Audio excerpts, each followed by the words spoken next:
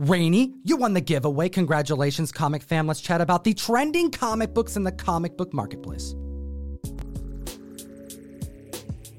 10 comic books spiking this week. I feel like I'm in a haze, Russ. Oh my gosh, yes. It's just like coming from the left and from the right. I'm completely and totally surrounded. Am I going to take the easy way out, or am I going to watch this list? Hit the like, slap the subscribe. We have some speculation that's running amok this week at the list at number 10.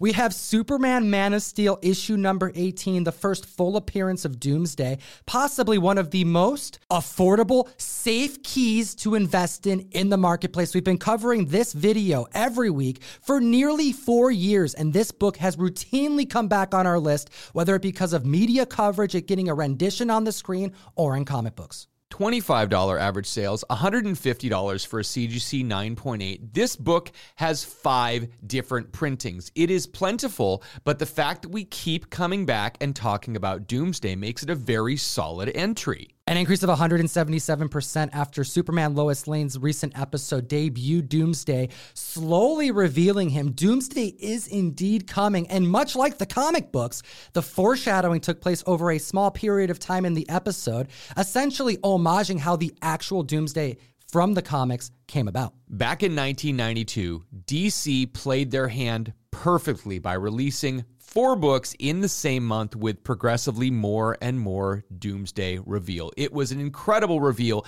building all the way up to this book. You heard it from our Overstreet Price Guide advisor, comic fam. This was a progression that took place over 4 issues. There are indeed 4 cameo appearances prior to Doomsday's first full. We have Superman Man of Steel 17, the issue before, last page revealing the start of a sequential narrative that would take place over the next 3. Now, in that issue, you see his gloved hands pounding, but in the next reveal, Superman number 73, his gloves start to wear through. You start seeing those bones protruding. Then we have him breaking through the door, Adventures of Superman issue number 496. And the last issue, Action Comics 683, he has escaped. Doomsday is here. November 1992 was a big month for DC readers because by the time December happened, we were all reading Louise Simonson and looking at John Bogdanov's art for this fantastic reveal of this incredible character, Doomsday. You mentioned that there are 5 different variants of this issue. Utilize Kotam 101 on the best comic app in existence to see them all, categorized with average pricing. Many of these you can secure for under $20, and the scarcest copies you can get for under $100. Next at the list, at number 9, Daredevil Woman Without Fear number 1. The Jen Bartel variant is back for a second week in a row, and it's doubled in price. Now, our friend Reggie was on the mic last week talking about this incredible book. It has not gone down. It has absolutely spiked. $150 average sale with a $200 high sale for a raw copy. This book was pre-ordering for $50 to $100. Then we saw it creep up to like $120, $130. Now with heights for raw copies hitting $200, I have to ask, based on the fact that there were very few store exclusives printed of this book, meaning that the incentive ratio variants were not likely printed in mass, are we still seeing ramifications from the shipping delays from last week? Delivery to the West Coast was definitely delayed by the snow, and I know that even if you did get your comics, they probably weren't treated very well by UPS, and there's a high probability of needing a damage replacement. We still may not have seen the whole supply of these. Doesn't it take a couple weeks to get those damage replacements in? Generally a week and a half to 2 weeks, yeah. At the list at number 8, we have Werewolf by Night 32, the first appearance of Moon Knight in facsimile edition. Yes, we're talking about the recent release of a $3.99 reprint that is spiking in sales, an increase of copies sold of 163% this week. We're seeing $15 average sales, and a high sale of a CGC 9.8 hit $81 after 13 bids over the last couple of days. And this is all because of the highly anticipated trailer of Moon Knight that dropped over the last 7 days.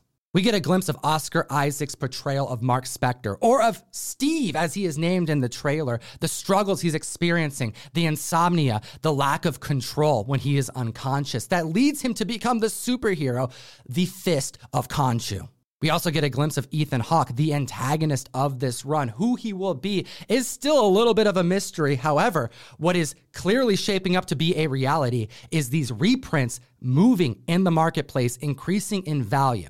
Now, the prices that this facsimile is hitting is not an anomaly because there are other reprints that are selling for above cover price. Take a look at Amazing Fantasy issue 15, the reprint hitting $20 to $30 sales. Fantastic Four #1, the reprint hitting $15 to $25 sales. Amazing Spider-Man 101, the first appearance of Morbius in reprint, hitting between $13 and $20 sales. Now, I scrubbed these sales on eBay, and buyers need to be aware exactly what they're purchasing. When they're not getting a book that's from the Bronze or Silver Age, it is very clear because of the pricing. Utilize Key Collector Comics to be able to differentiate between first prints and reprints. However, titles, descriptions, and pictures of all the sales that took place make it very clear that the buyers knew what they were getting. These prices, these spikes for reprints, are being purchased by collectors who know what books are being shipped to them. I expect to see this continue as first prints of these major keys continue to outprice and break records. These reprints are the next best thing, and the fact that Marvel is making them look so closely to the first print is making them a collectible regardless of what that cover price states.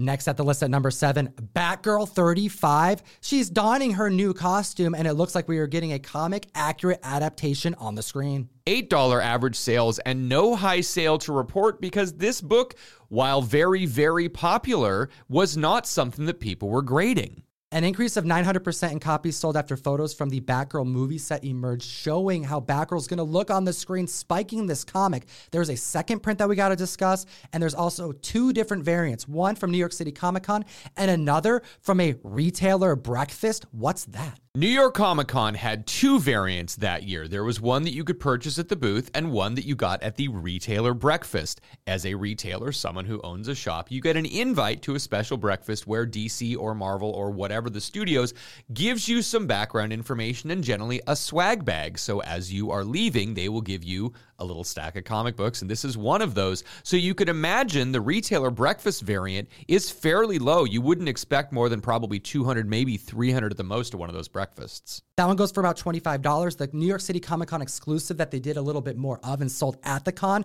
has a white background going for around $18 average sales. And we have a purple background second print cover. That one, yes, is lower printed than cover A, but goes for the least amount, $12 average sales, and has an astronomically low census count on the CGC. The second print purple background was available for any shop to open. You did not have to buy it at New York Comic Con. Still, there are only 5 on the census and only 1 graded at a 9.8. For reference, these have been going for $12 average sales with a high sale of $35 just a couple days ago. Number 6 on the list is Suicide Squad number 4. This is the haziness I was foreshadowing earlier on the list. We have characters that are essentially amalgamations of characters from the comic book going on the screen. Suicide Squad number 4, $10 average sales, a 9.6 earlier this month, sold for $50.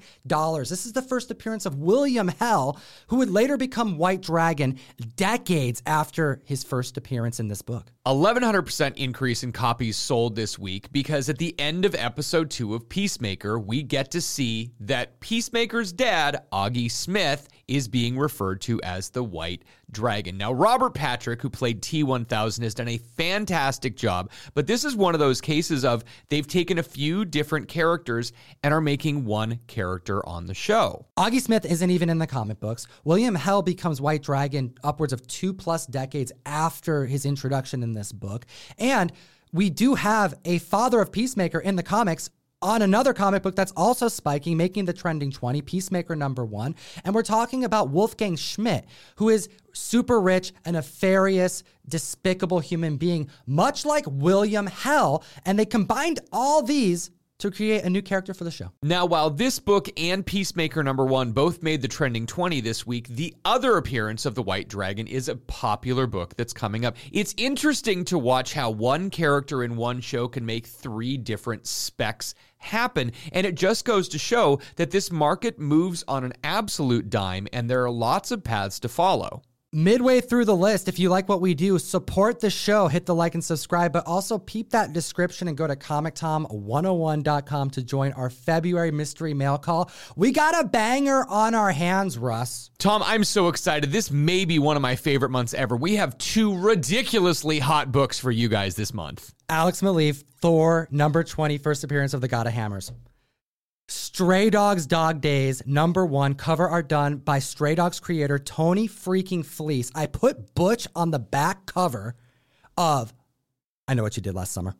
Oh, one per box of each. ComicTom101.com. Support what we do and let's chat about some Star Fox. Avengers 232, Eros is renamed Star Fox by Wasp, and Star Fox joins the Avengers. We are seeing $35 average sales and $144 for a CGC 9.6, 119% increase in copies sold over the last week. I like how Key Collector puts it on the app. We have very early, unconfirmed rumblings of a spin-off project featuring Star Fox. Regardless, with the inclusion of Pip the Troll at the end of Eternals, with Harry Styles leading as Star Fox, we know we're going to be getting these characters again. And that was personally like one of my favorite parts of the entire movie.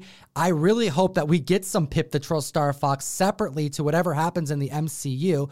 And an increase of 119% is pretty real considering how affordable this comic was just last year. Now, this book could have been secured for under $100 at a 9.8 until about August of last year when it started creeping up, and it hit its peak of $1,000 in November. 9.6 is hitting 144. At their height at the end of last year, it was approaching 180. I think this book could still maintain and go up. This may be a good time to buy. I think a lot of people still don't realize that Harry Styles is in the MCU. I was literally talking to my daughter last week, and I mentioned the character, and she's like, what, from like One Direction? I'm like, yeah, he's in the MCU. She's like, no, he's not. And I had to show her photos because there are still people that don't get it. I think as this becomes more public knowledge, we will see this book climbing. And then at the list at #4, we got Butch in the House. We have Teen Titans Annual. #2, the first appearance of Vigilante. Who would have thought this would be such a amazing, fun, demented, sadistic, psychopathic superhero in Peacemaker? $30 average sales, $275 for a CGC 9.8. Tom and I have been talking about this book for over 3 years, and the big spec was that Idris Elba was going to be playing Vigilante. Well, now we have Vigilante in the Peacemaker show, and he is brilliant. I love what they've done with the character. I love that it is a comic-accurate costume, but the character has almost nothing to do with the original character. They have made him so insane, and it is a lot of fun. James Gunn is going to do what he wants to do. An increase of copies sold of 295% this week. What if you had a superhero donning a costume, literally killing people on the streets? It's like Kick-Ass, but super violent and not necessarily super. 295% increase in copies sold this week. Freddie Stroma is hitting it out of the park with this character rendition. Peacemaker is doing so well. A 94% critic score and an 85% audience score from Rotten Tomatoes. We got a lovable psychopath on our hands. Next at the list at #3, Sandman #10.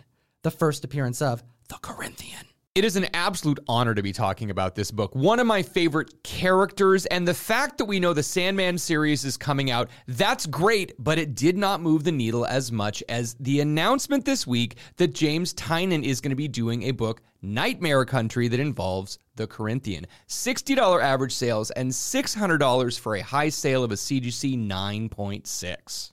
I got to spell this out for the comic fam, Russ. James Tynion said, you know what? I don't need to write Batman anymore. Oh, I got Joker? I don't need to do that anymore. I don't want to do superhero stories. I'm going to go to Substack. I'm going to go start writing my own independent stuff.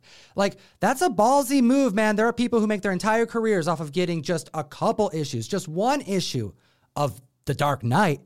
And on his way out, as he's piecing out, dropping the mic, the editor goes, yeah, but James, you want to write Sandman? And he turns around and seals the deal.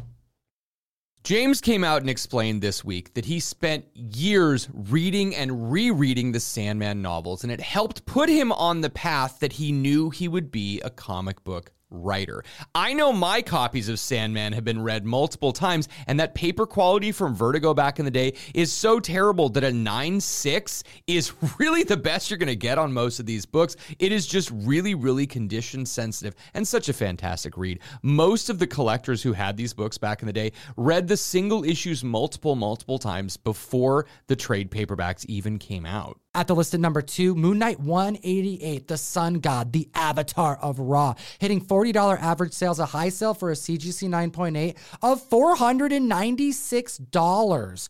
Could we be seeing the Avatar of Ra in the upcoming Moon Knight Disney Plus show? Well, after Ethan Hawke is featured in the trailer, he is wearing similar robes. He is being treated kind of like royalty, like a leader of a cult. This looks like it could be him, but the spec is not guaranteed. 150% increase in copies sold this week because the Moon Knight trailer is out and it is outstanding. Now we get to see Ethan Hawke with flowing hair and Christ-like monotone robes, and there's a moment where everyone bows down to him. The interesting thing about this is they're shooting in Eastern Europe, and he kind of cowers from the light a little bit, so there's even speculation that he could potentially be Dracula. Could it be Dracula? Could it be Moon Knight's brother? I don't know, but what I do know is there's a second print cover of this issue, and it's an homage to Black Spectre's first appearance from Moon Knight number 25. Hit the like, slap the subscribe. It'll enter you to win a Stray Dogs Dog's Day number 1 in 50 incentive variant. And Russ, hit him with the number 1 trending book of the week, because I mentioned that my vision's getting cloudy. There's so much spec haze in the room today that I don't even know where to look. Number 1 on the list, Moon Knight number 2, $80 average sales, $405 for a CGC 9.6. This is the first appearance of Dr. Arthur Harrow. This is so nuts to see this book land on the list. This is a come-and-go villain. He's a mad scientist. He wasn't utilized in comics much beyond what we see here in this comic that made the list. However, Ethan Hawke, although is unnamed in the trailer, closed captions are a pretty funny thing. As you mentioned, Tom, closed captions are a funny thing because when Ethan Hawke talked in the trailer, it said Arthur Harrow. Well, 3,400% increase in copies sold this week of Dr. Arthur Harrow's first appearance. Now, he's a scientist and a Nobel Prize candidate, and he works on pain theory. He's trying to solve the conundrum of feeling pain by experimenting on human beings. And he has ties to the Nazis similar to White Dragon. What? A Marvel DC connection? Another example of them taking 2 or 3 different potential characters and throwing them into one thing. We're not quite certain how this will come to fruition, but again, this is that fog that Tom and I have been talking about. There's so much potential out there, and one little mention of a name could very well set people off on 3 or 4 different paths. Now, this isn't the only spec as regards to the Moon Knight trailer, and I'm going to be bringing Nick Colonies on the mic. Hopefully the video's out by now. If not, it's coming out soon. Hit the like, slap the subscribe, and as always, geek responsibly.